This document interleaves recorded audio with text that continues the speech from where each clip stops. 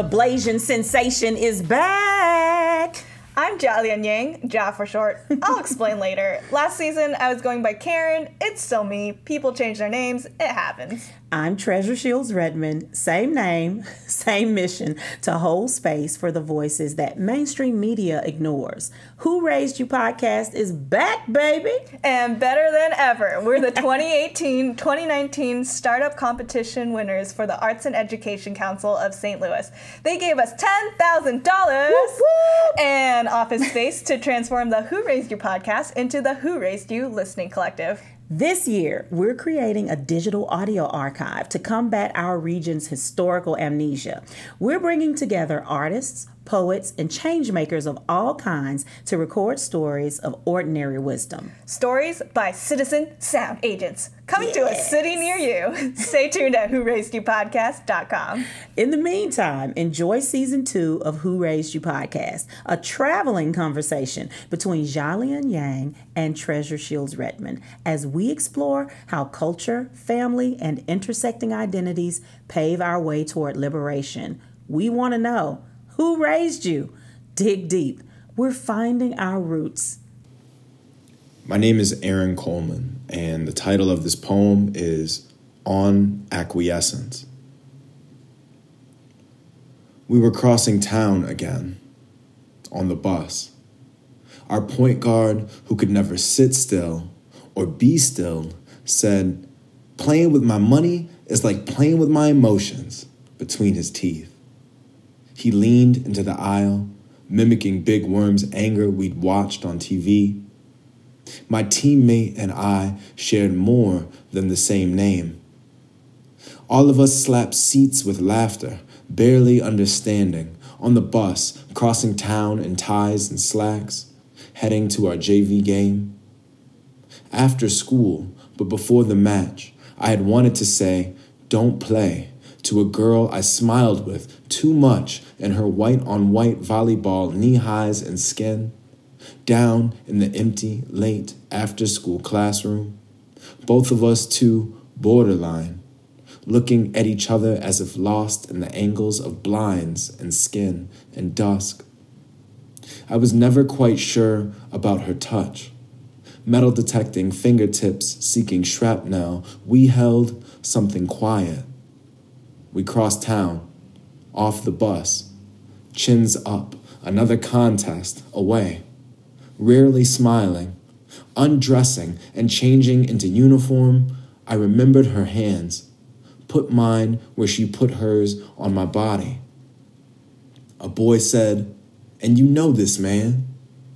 We laughed and talked shit when what we wanted to do was understand.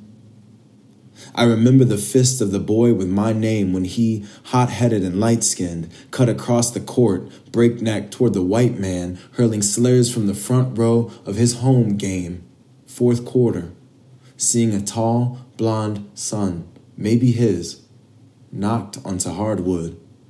The perennial black versus white school rivalry. When my name streaked towards the bleachers, reached for the screaming white man, our black feathers rustled like midnight peacocks claiming our cage, the polished floor. We were cross town. We were off the bus. We weren't safe. Not while playing away or sweat-soaked inside patent leather Jordans, toes clenched like talons, cursing with our bodies under the buzzer's horn, straining to empty what gets stuck in hands. Weapons that clutched torsos and throats, hummed in muscle, flexed shut. Off at this distance, I hold less noise and more silence. But what if we are made of this violence?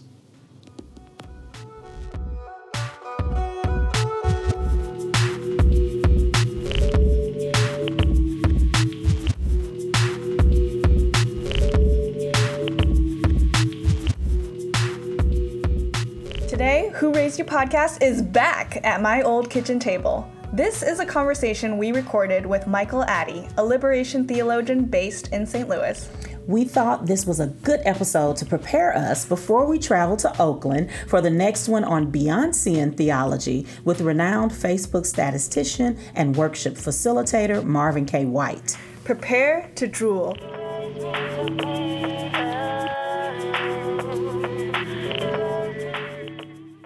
Today we're joined by Mike Addy. Am I pronouncing your last name correctly? Yeah, that's Mike fine. Addy. He's a liberation theologian dedicated to justice, reimagining the world using a hermeneutic of resistance and suspicion to uplift the oppressed. That is so great. He told us before the show, that's my Twitter bio. Right. And I think people put all sorts of things on their Twitter bio, but this, I feel like it just really encapsulates who you are and what you're about doing this in this world. It's not like dog lover lives in St. Louis. right. Mike, I'm so glad you're here. I'm glad to be here too, Karen. You're one of my favorite friends. Oh, my and goodness. also, I hope I can consider you family, because Yes. I feel very close to you. I feel close to you too. So actually, I was thinking about our friendship the other day, just because when Treasure and I were talking about what episodes we want on our podcast, we said soul food. We should talk about soul food because food's really important to me, and there's so much about soul food that takes food to a whole other level, right? Right. It's like right. culture, it's comfort, and then I was thinking like, who could be good for this podcast? And then you and I went on this amazing road trip to see our friend Melissa get married. Right. And then we talked about soul food and all the things it can mean, and then all the amazing stories that you have in your family. And you have some unique intersecting cultures there too. I do. Really? Yeah. And I'm excited because me and Mike had a bunch of conversation, and then Treasure, you called in a little bit just to talk about something. And then I found out that you both know each other. So for you to be able to just hear more about what we chatted about, and for us to kind of get more into what is soul food, that would be really great. Right. Yeah. Awesome. So, and the other part of it is I realized that soul food is a really good way of describing our friendship, because just before we started recording, we were talking about how, Mike, you've cooked for me so many times.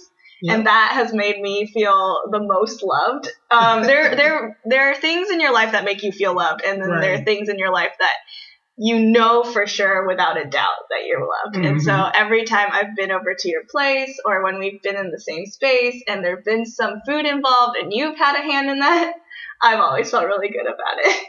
That's awesome. And then the soul part, we met in seminary, and we studied Asian theologies together. Yep. And so there's something about talking about different ways of looking at the world and how you understand things being sacred and all that really helps you get to know a person.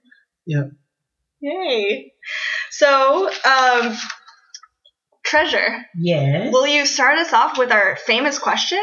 Of course. Michael, who raised you? Oh, wow. Big question. You had to know this was coming. Right. So,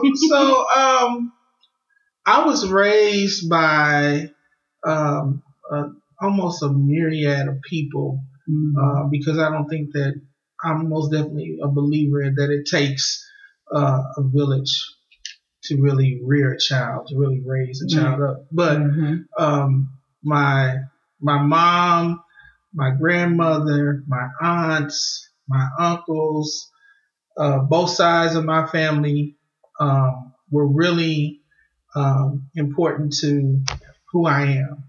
But outside of them, there are other people who took me under their wing and made me family, who taught me and continue to teach me, to raise me. I don't think that it ever really stops. So I've got, you just have to pick one of these people who have taught me, who have raised me, who have created me, who have made me into who I am. Yeah. So I don't know if that answers the question. It does. It really does. What you all can't see is that when he was talking about all the different people that have raised him, Mike was like moving his hands around. Like it was like, it would look like a constellation. Right. Maybe I'm just thinking that because of the clips, but it was like you have a constellation of people. Right. And there's these stars who have lit up my life. Right. And that, you know what, that makes me want to tie it into the soul food thing, because as you were talking about all the people, I was also thinking about dishes. You know how you can have several dishes on the table. So Right. sometimes our rearing experience is like, this person was spicy, this person was salty, this person was sweet, Some people are really salty. this person was bitter. You know what I'm saying? Right. So what particular memories do you have around food and those people who raised you? Right. So, my mother's mother, she was a cook in a restaurant, so she was like a professional Oh wow. cook. So I just remember many days sitting on a kitchen stool. You know those old kitchen stools that kind of sit a little high. They were like stepping stools. So we would sit there, and I would just sit there at the counter and watch her work with her hands. And she in never the restaurant or in the house? in the house, in the house. So she would whip up things like out of nothing. She would make biscuits and gravy and all these different things. But then my other grandmother on my father's side, she was more simple in her cooking. Like she wasn't as detailed or stressful on the ingredients. So she'd make some spaghetti, but it would be real simple. Like real simple tomato sauce, a real simple dressing. And so, there are moments when I crave those flavors and I'm like, how does she do that? So then I try to recreate it.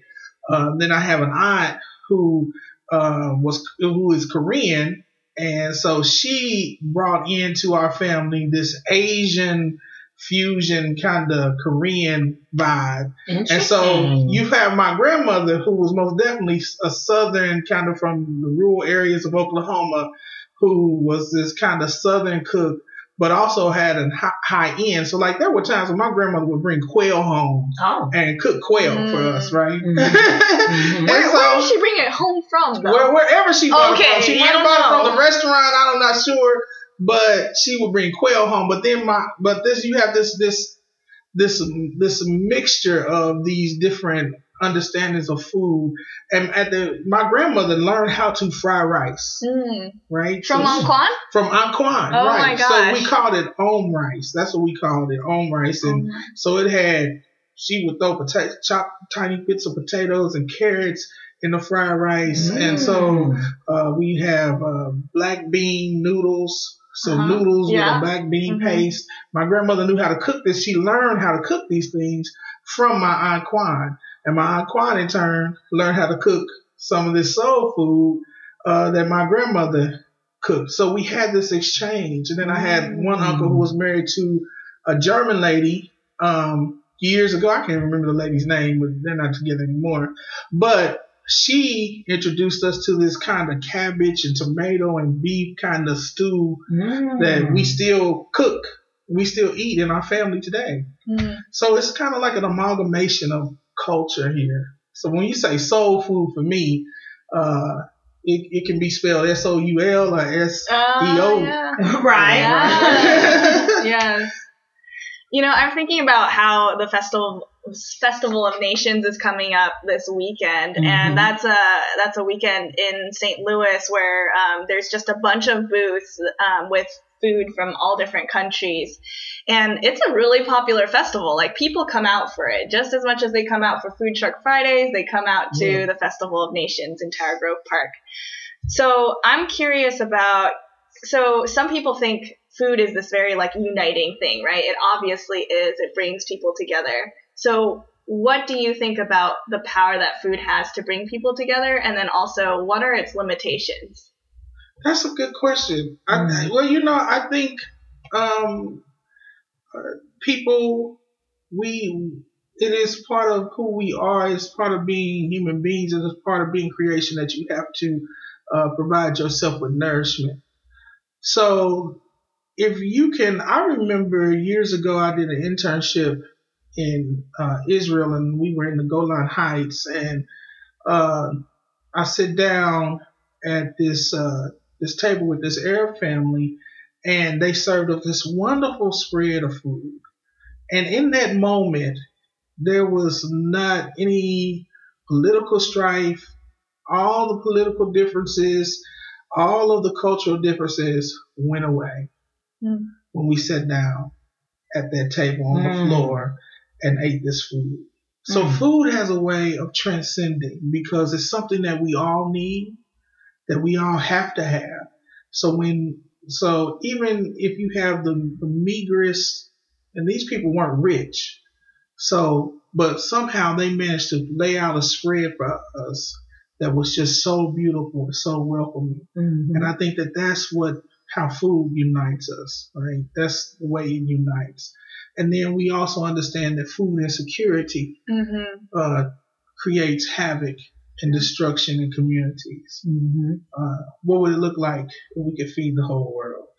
And so being a theologian, I believe of operating out of abundance. And my grandmother, whenever she would cook, there was always more than enough, right? So I've taken that on, that whenever I provide or lay out food for anybody, I'd rather have more than enough and then send you home with something than to have too little and someone go hungry. So it's about considering everybody at the table. That reminds me of this phrase I heard once, scruffy hospitality, that you don't always have to have everything together. That's why, like, at my little kitchen table in my one bedroom, I have, chopped up fruits and veggies and I have maybe some PB peanut butter and some bread. Treasure's taking a picture of it right now. And it really helped me to know that, like, I can invite people over even if I feel like I don't have everything together. Like, it's okay, and us getting together is the point.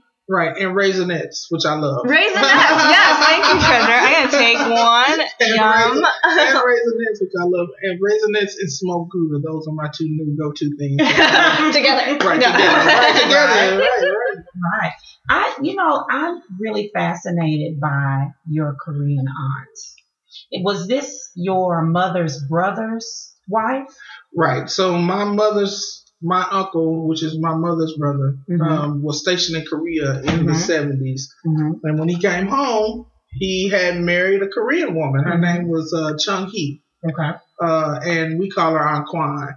And so they were married, and my uncle has passed on a couple of years ago. But Aunt Kwan introduced our family to things that we had never eaten, like ramen noodles. Nowadays ramen noodles are everywhere. Like, they got shops for ramen now. But my Aunt Kwan specifically introduced our family. We had never eaten ramen noodles.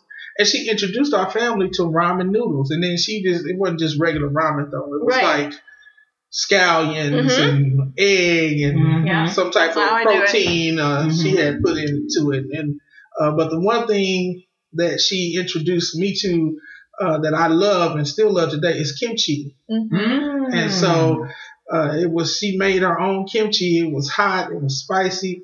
I loved it with just plain white rice and kimchi. Like, I can do that anytime. My Korean aunt, so she has brought this whole mix and this whole love in my life of Asian food. Like we grew up eating seaweed chips, dried seaweed, dried fish, octopus, Korean hot sauce. Like, she'd make this Korean hot sauce, and we would just dip the octopus, and she would clean herself. And so this is what we grew up on. That's along with black-eyed peas, collard greens, butter beans, right? All of those things. So it was just a mixture of everything. And incredible. So it left me understanding that the world was this big place where there were people who ate things like tiny dried fish and octopus, right? At a young age. So I've been fearless about food and trying different things. And I think, I'm also struck by the fact that your uncle went there in a military capacity. So, I have to take it to the social justice kind of angle. But, the U.S.'s project around the world is to be in a continual fight by proxy with China and Russia. And so other places become the go-between with that. Cuba, it's not really a fight with Cuba. It's really a fight with China and Russia. It's not really a fight with Korea. It's really a fight with China and Russia, right? And I think it's so fascinating that under the aegis of empire building, he brought back this love. And then it kind of grew in you all's family and caused all these interesting intersections and touch points and everything. Yeah. And it's so interesting because we got this whole conflict going on with North Korea right now. That I wish that if Donald Trump and their leader could sit down to a bowl of rice and kimchi or something, maybe the world would be a different place. My Aunt Kwan, bless her heart, she's the sweetest lady I know. The unfortunate part of her story is that she left Korea over 30 years ago and has not been back. So my uncle was supposed to take her back shortly after they got married and left, but he never did. And so she has not seen her family and her siblings for many, many years. And so I've been talking to my cousins about we need to get tickets and we need to take her back home. Because it just broke my heart when we sit down at her kitchen table right around the time my uncle passed, and she was just telling me how, I was asking her, well, Aunt Kwan, who's your family? How many sisters do you have? How many brothers? Because, when we were growing up, kids don't think about the implications of that. That for her soul, for her soul food, needing to get back in touch with her family. She told me that she started buying Korean tapes at the Korean grocer so that she could hold on to her language and keep in touch with her culture. And so I don't think that we understand the implications of moving and not being able to go back and get in contact with those things that feed our soul. Wow. And could you share what she said to you in response for asking that? Oh, yeah. So she was like, "You're my real son," because my children have never really asked about that side of my family. Aww. And so she was like, "You're my real son." And then she went to the refrigerator and pulled out some sweet potato noodles. It's a reward. Right. She pulled out some for being a decent son. She pulled out some sweet potato noodles and some dried fish that she had sauteed with a little soy sauce and gochujang and scallions, and said, "Here, try this." And then she just started pulling stuff out. Try this.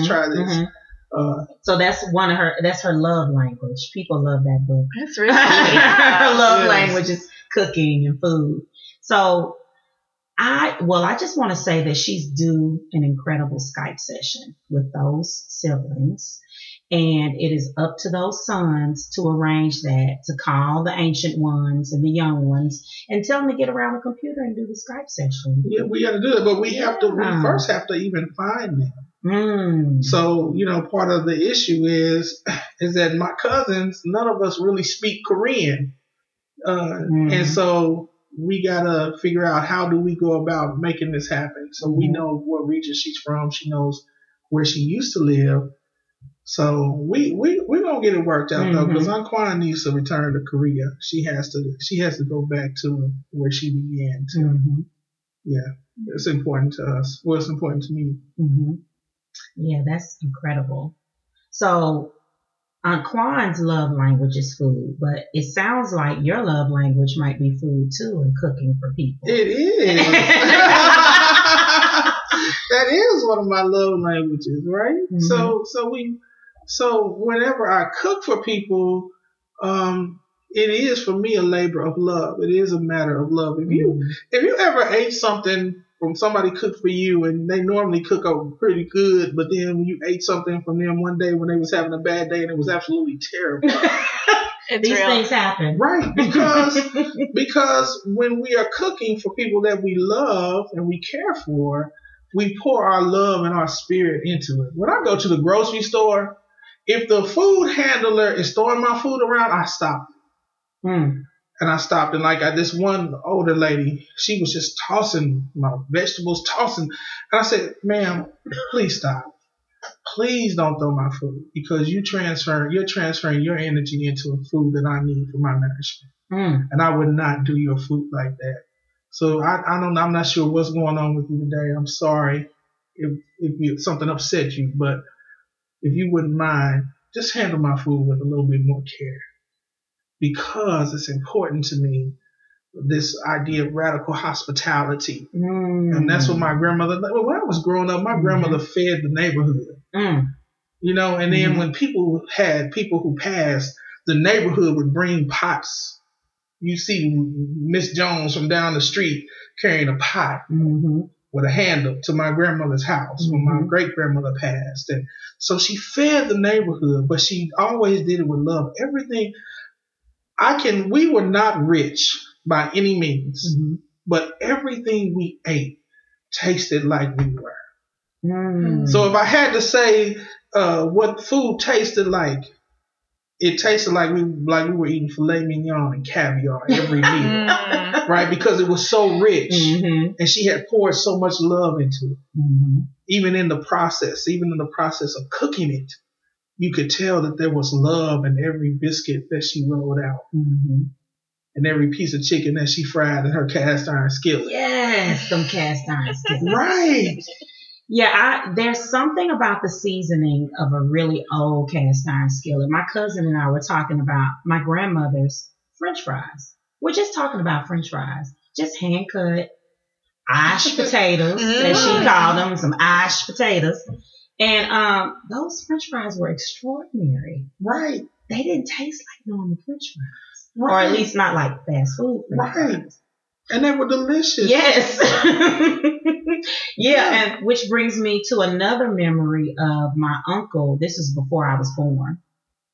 My grandmother was the primary parent in my family because my mother was mentally ill. So when my mother had me, she just came home to live with her mother. And that was the same project apartment they had been raised in. My grandmother was maid. But my grandmother was from ultra rural Mississippi, and then she moved to just the town. That was her big move from the county to the town. And she just didn't get fast food. It just didn't make sense to her. Financially, it didn't make sense. It just, when she could buy dry beans, rice, buy those butter beans, like you said. And my uncle remembers when they were little, him, my mother, and my aunt, being so jealous of the other mothers who worked, who would have a lot of cold cuts and canned things. And because it just seemed so exotic and cool to them. And those kids would come to their house like, oh, your mama cooking? Right. We hadn't seen the stove turned on in a while, that sort of thing. So you're right. There is something singularly hospitable about turning on those burners for people. Right. Right. I still haven't figured out how to make my grandma's cornbread, though. Did she have one of those old stoves with the fire at the bottom? At the bottom. Where she would put it in there and kind of crisp it on the top a little bit? Yeah, she would. Yeah, after she would bake it, and then she would take it out and brown it underneath it. Brown it under there. That's what she would do. Yes. Right. That's it. That is most definitely it. My Aunt Kwan had woks. She had huge woks that she would use and cook with. And I would sit over there and watch her fry some stuff. Like she would make bulgogi, which is kind of like a Korean barbecue. It's like thinly sliced beef marinated in like a marinade that includes like, it's made with pears, which is what makes it really tender, but then it's got, I don't know what it is, like soy sauce, garlic. Right. It's kind of close to teriyaki, in my opinion. Yeah. Right. It's close. So she would make bulgogi, but she wouldn't grill it. She would make it and she would fry it up, and then she would add carrots and green onions and yellow onions to it. And she would serve that with rice. And so we put it over rice. She'd make a huge pot of that. And so our family loved it. And then my mother loves her mandu. And she called it, my mother calls it yaki mandu. She loved it. So my mother would have her women's church meeting at her house. And she would ask my Aunt Kwan to make some mandu for her church friends. And so my Aunt Kwan would make these handmade mandus, these dumplings. And they would fry them up and they would be crispy and just absolutely wonderful. And so, that hospitality, just kind of is strong all the way through there. And even my other grandmother would go and pick wild onions in the country. When I would go there in the summer, I would go to the country in the summer to see my father's mother. And she was this Oklahoma? This was Oklahoma. Missouri? This was Oklahoma. Okay. Right. So both sides of my family are from Oklahoma, in a little small town called Shakota. And she would say, go with your cousin and go pick wild onions. And so we would go, and my cousin was like, that's a wild onion. And we'd be in fields in the country digging up wild onions. You're foraging, yeah. Right, foraging, right? Right, foraging for food, digging up wild onions and poke salad. Yeah. Right, and poke salad. You would find poke salad in the city. So my grandmother had poke salad in her backyard, and she would go out in the city and pick it. And she'd take these wild onions and wash them and clean them, and then she'd fry them up and saute them with eggs, and you would just be in heaven. It's like the sweetest thing, sweetest onion that you ever ate, growing wild. Right? So when we say that there's not enough, when we say that there's not enough for children to be fed, for the hungry to be fed, what are we saying to God and to the world? What are we saying about God when we say that there's not enough? And that's what drives me. That's what drives my passion of hospitality and food and pouring all that I have. And Karen will tell you, I gotta have you over, Treasure, too. When I cook, like I cook. Yes, you do have to have me over. I do. When I cook, baby, I cook. You know, and I tell people, you come, I have to go containers because I want you to take something home, because I need you to know that you have been cared for in this place, this space that we're in. You cared for, and then when you go home, you also care for. So it just extends beyond just my walls, but into the world, you know. When Mike last said that, when we were on our road trip to see Melissa get married, we were driving through cornfields, just fields and fields of corn, because we were going to Iowa, and it just made that point so much more apparent. Like, there is abundance. Now, who decides what food is being grown and where it goes to, if it's being used for fuel or food, or you know, who's being subsidized by that? That's all other stuff. So I'm interested to hear about how that plays with your work in politics and also your work in the church. Because we just had Brittini on, and we talked to Brittini, and she said that her work in faith-based organizing is strategic. It's not always been a place that she's wanted to be, but those are people that she feels that she needs to be working with. Right. Yes. There's a whole story behind that pause. Because I work for, MCU, Metropolitan Congregation United. Brittini used to work for MCU until recently, and where they have me working is in St. Charles County, and it's challenging. So let's give our listeners a little context. Yep. So after the murder of Michael Brown, a spotlight was shined on this area, on the St. Louis metropolitan. And in one article, they said that the county system looked like someone had shattered a vase, because there were all these little mini cities, mini municipalities. And when you follow the history back, it all largely has to do with white flight and blight. And the migration of funds out further and further west of the city. So St. Charles it's west of St. Louis County. It's across the river. The Missouri River divides St. Charles and St. Louis County. And what makes it difficult? Because it is, like you said, it is the area where a lot of the white flight occurred. They ran to St. Charles County. Although there were there's a historic black population that has been in St. Charles for, decades, all the way back to pre-Civil War. There was a black, community there. But the majority of the people came from South City, North City, and North County. A lot of them, not the majority, but a lot of them did.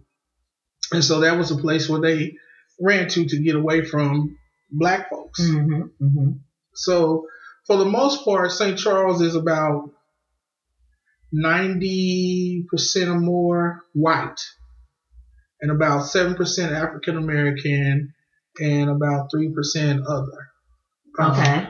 And so, organizing faith-based organizations and churches, that's what we work with congregations who are very homogeneous, who don't necessarily have to face or have never experienced the oppression of being a minority and dealing with a policing or an educational system that tends to segregate and create disparity between minority students. Mm-hmm. So they never had to experience that. And so to get them engaged in the work of justice, sometimes it's challenging because they don't have that connection. They'll never know what it's like to be an African American woman raising an African American son, or an Asian woman raising an Asian son, and having to send them out into the world to navigate the pitfalls of internal bias, racial bias, oppression, all of those things. So at times, I'm the only black person in the space. And I have to hold them to some truths, but at the same time be very cognizant of where I am, and that the things that come out of my mouth can adversely impact the work that we're doing because of, I hate to use the term white fragility. Yeah, but it's a studied phrase. Look it up. Robin D'Angelo, I believe, is a scholar. Right. So because of white fragility, and these are well-meaning Christian white folks who really are sincerely want to make changes in their community. But oftentimes we have to be able to get in contact with who we are on a deeper level, so that when we recognize our biases, that we are able to deal with them. And sometimes they're not ready to really see the bias that they hold. And these are people who I consider allies, right? But even as an ally, you have some biases. And as an African American person, I have biases. But the question is when my biases come to the forefront, how do I then deal with them, acknowledge them, and then say, I got to deal with that, right? So that's part of the difficulty, because it's real easy for me to say something that is truth, and they will get turned off and then shut down, and then the work stops. So I constantly have to come back to my space and release the tension that I have built up, because I'm working in a space with people who don't really have a hard time getting it. They see the wrong in it, but the way they want to go about it is, well, let's ask the police chief, what can we do to help them? These are the questions. Treasure put her head in her hands, like, oh my God. Right. These are the types of things that they see it as, well, these are not, these people are good people, so we want to help them make the community better, and not really understanding that racism is a system, and that we are all caught up in it. The only difference is, what role are you choosing to play in that system? Now, either you can try to break out the system and break it and end it, or you can play into it and allow the system to continue to use us over and over again. So it's difficult at times working in St. Charles, but there are moments when God shows up and you see the light bulb come on and you say, okay, God, I see you. I can go on another day. Okay.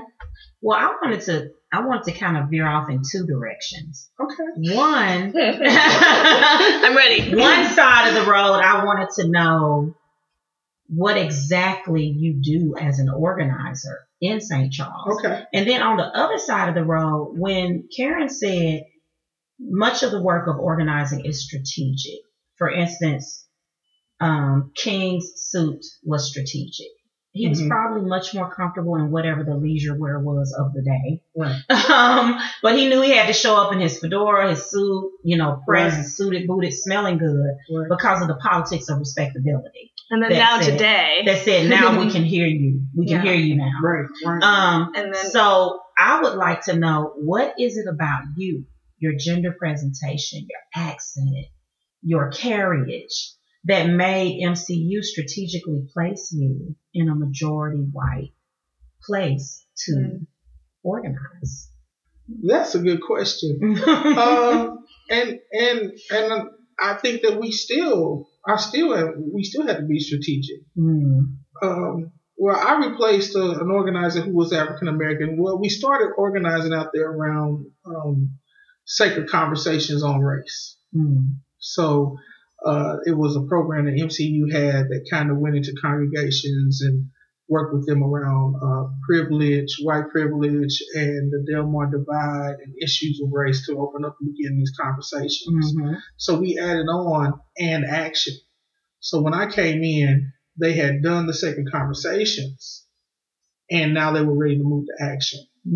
Now, when I go out to St. Charles, I usually do, I put on some slacks, dress shoes, because I recognize that this is a community that still has, some of those meta narratives about who Black people are that still resonate.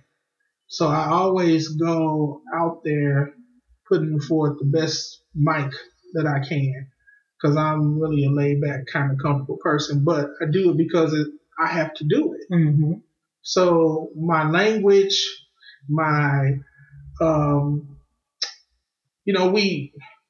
we code switch, as a minority, and Karen, you understand that we live in the hyphen. We live in the Black, Asian, American. So we are not completely one. For African Americans, we are not completely African, nor are we completely American. So we're somewhere in between. Because there's an assumption about who actually counts as an American. Right. So we live in this hyphen. So we have to code switch. And when you find yourself, all my life, when I was going to private school, when I was going to university, when I went into the workplace, I found myself as being that one Black person in those spaces, in white spaces. So I had to be able to walk with kings, but not lose my common touch. That's from Rudyard Kipling's formula.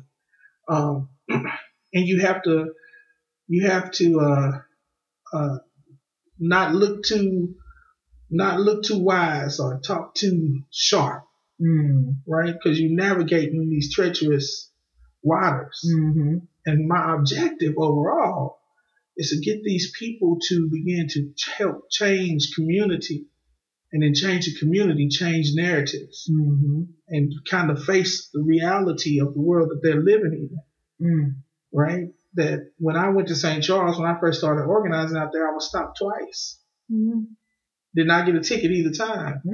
They just wanted to check on it. Right. They wanted to look at my car. Right. And then sit in a meeting with the chief of police for St. Charles City and hear him say that, in my 4 years of being the chief here, I've only had one person ever come into my office and say they were stopped because they were Black. Right? I'm trying to just get this nod towards Mike, like, really? Right. Really? And did you reveal your experience, or you decided it was strategic not to reveal? Actually I had been put on, I was sitting in the meeting as an organizer, so I was letting the leaders do the talking, but then one of them put me on the spot. And then I told him my story, my experience, and then that was his reply to my experience. So it was invalidating. Right. Like, that's out of the ordinary. Right. I've never seen that before. Exactly. Right. So well, all we need is one out of the ordinary bullet, and we're dead. Right. So right. Now you done said something right there. Right. I'm just saying, you're working with a community people who can go their whole life. I had one sweet lady came to a meeting and she said, well, we had shown her the statistics from the attorney generals about stops in St. Charles, and African Americans are 3 times more likely to get stopped. And her reply was, well, I talked to my grandson, 19, he's 18 years old, high schooler, and he says it's not about the color of your skin, the reason you get stopped. It's about the type of car you drive. Oh, dang. Oh, okay. Interesting. Right. And so this is the mentality. Mm-hmm. This is the thinking. This is the world view of how they see the world. Now, this was maybe a 75-year-old grandmother taking advice from her 17-year-old grandson about race relations and police interactions with African Americans. Mm-hmm. So we have to be wise as a serpent, but gentle as a dove when engaging people who see the world so drastically different, whose experiences are so drastically different. And to bring it back to food, to this idea of food, soul food, what do we feed our souls? I was thinking the same thing. Right? We nourish each other. You just asked, what are we feeding our souls?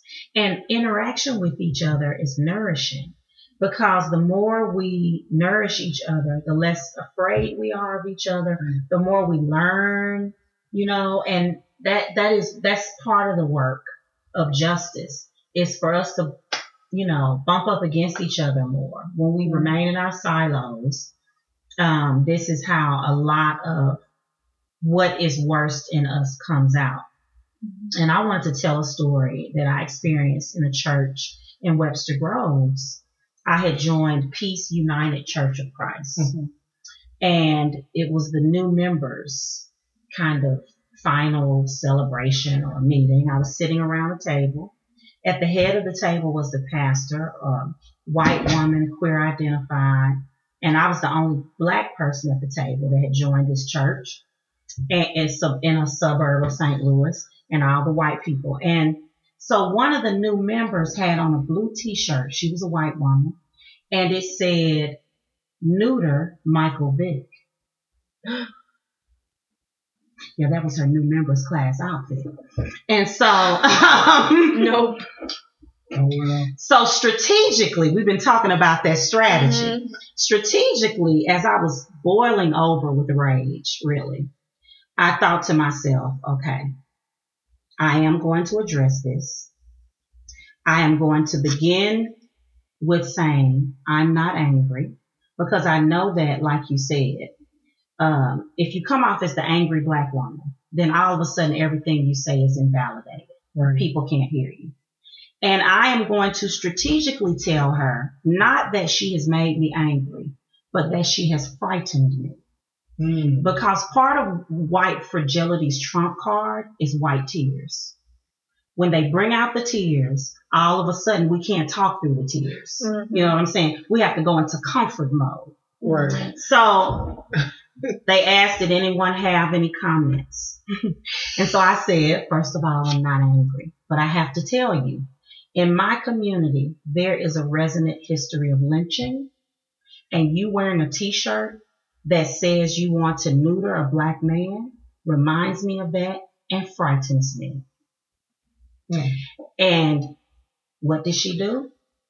She burst out crying. And she said, I have black children. And then people at the table got up to comfort her. But not you. But not you. Bell Hooks calls that the white girl crying in the room. And people got up to comfort her. She was unable to have a conversation with me, and I never saw her at the church again. Never saw her again. I hope she stopped wearing that t-shirt. She might be out in St. Charles wearing it right now.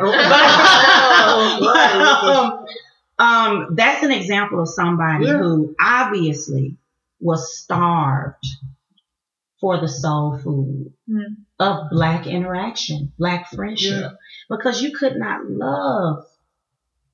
authentically love somebody Black and feel like it was okay to walk around with violence to Black bodies as a slogan on your shirt. Well, she that was all about the dog fighting thing, right? Exactly. And it's amazing how many times people walk around in ignorance of the things that they are saying and how they impact others. And those biases that people don't want to recognize. I had two of my leaders. One was African American, so there are some Black people in St. Charles. Okay. And so, I was pulling in this Black pastor, and I've known him for many years. Good man who very loves his congregation, fellowships with another white church, and I pulled him into the work.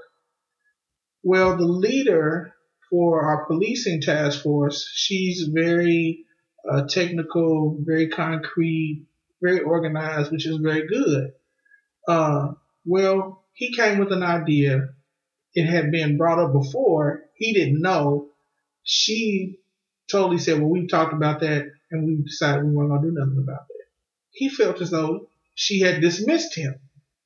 He expressed that. And in a way that we do as African Americans, our voice, when we feel disrespected, it's a cultural thing.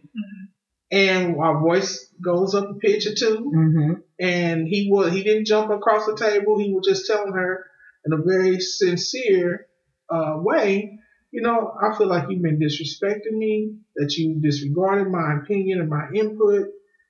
And she took that as an attack. And so she, right. Treasure's giving us the what? She took it as an attack. And when she came, and so because I was diffusing the situation because he was ready to leave the meeting. And I told him, I said, we're in the same work. We're all on the same side. So don't leave, because if you leave, how will the work get done? So he stayed. She then goes to my boss and tells my boss that she's upset because I didn't shut him down or take her side, and that he was emotive, enraged, angry. I've never been talked to like that before in my life. If it happens again, I'm done with this work.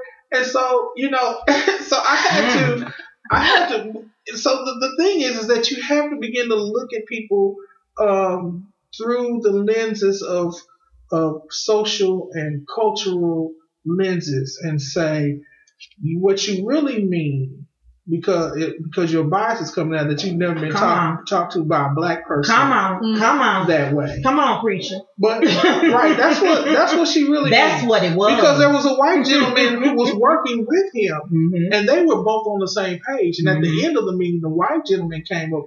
He was just as angry about dealing with her, and he said, I'm upset, and this and this and this, and I'm not having a meeting with you again, you and Mike again, until I meet with my pastor. And he was just as enraged, just as angry, just as upset. But she never used those terms about him the way that she did about the Black pastor. And so I began to understand that I have to be sensitive to the biases of people, and that I need God's grace. God has to feed me some soul food so that I am able to see bias and not hold it and hold it against them, or recognize that they are unaware at times of the bias that they are expressing.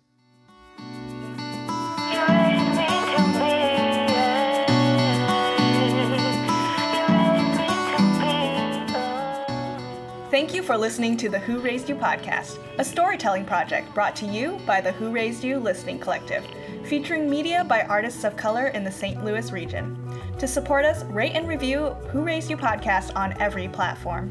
Visit whoraisedyouPodcast.com to book us for speaking and consulting on arts and storytelling projects. While you're on whoraisedyouPodcast.com, donate to support the Who Raised You Listening Collective. Put groceries on our table.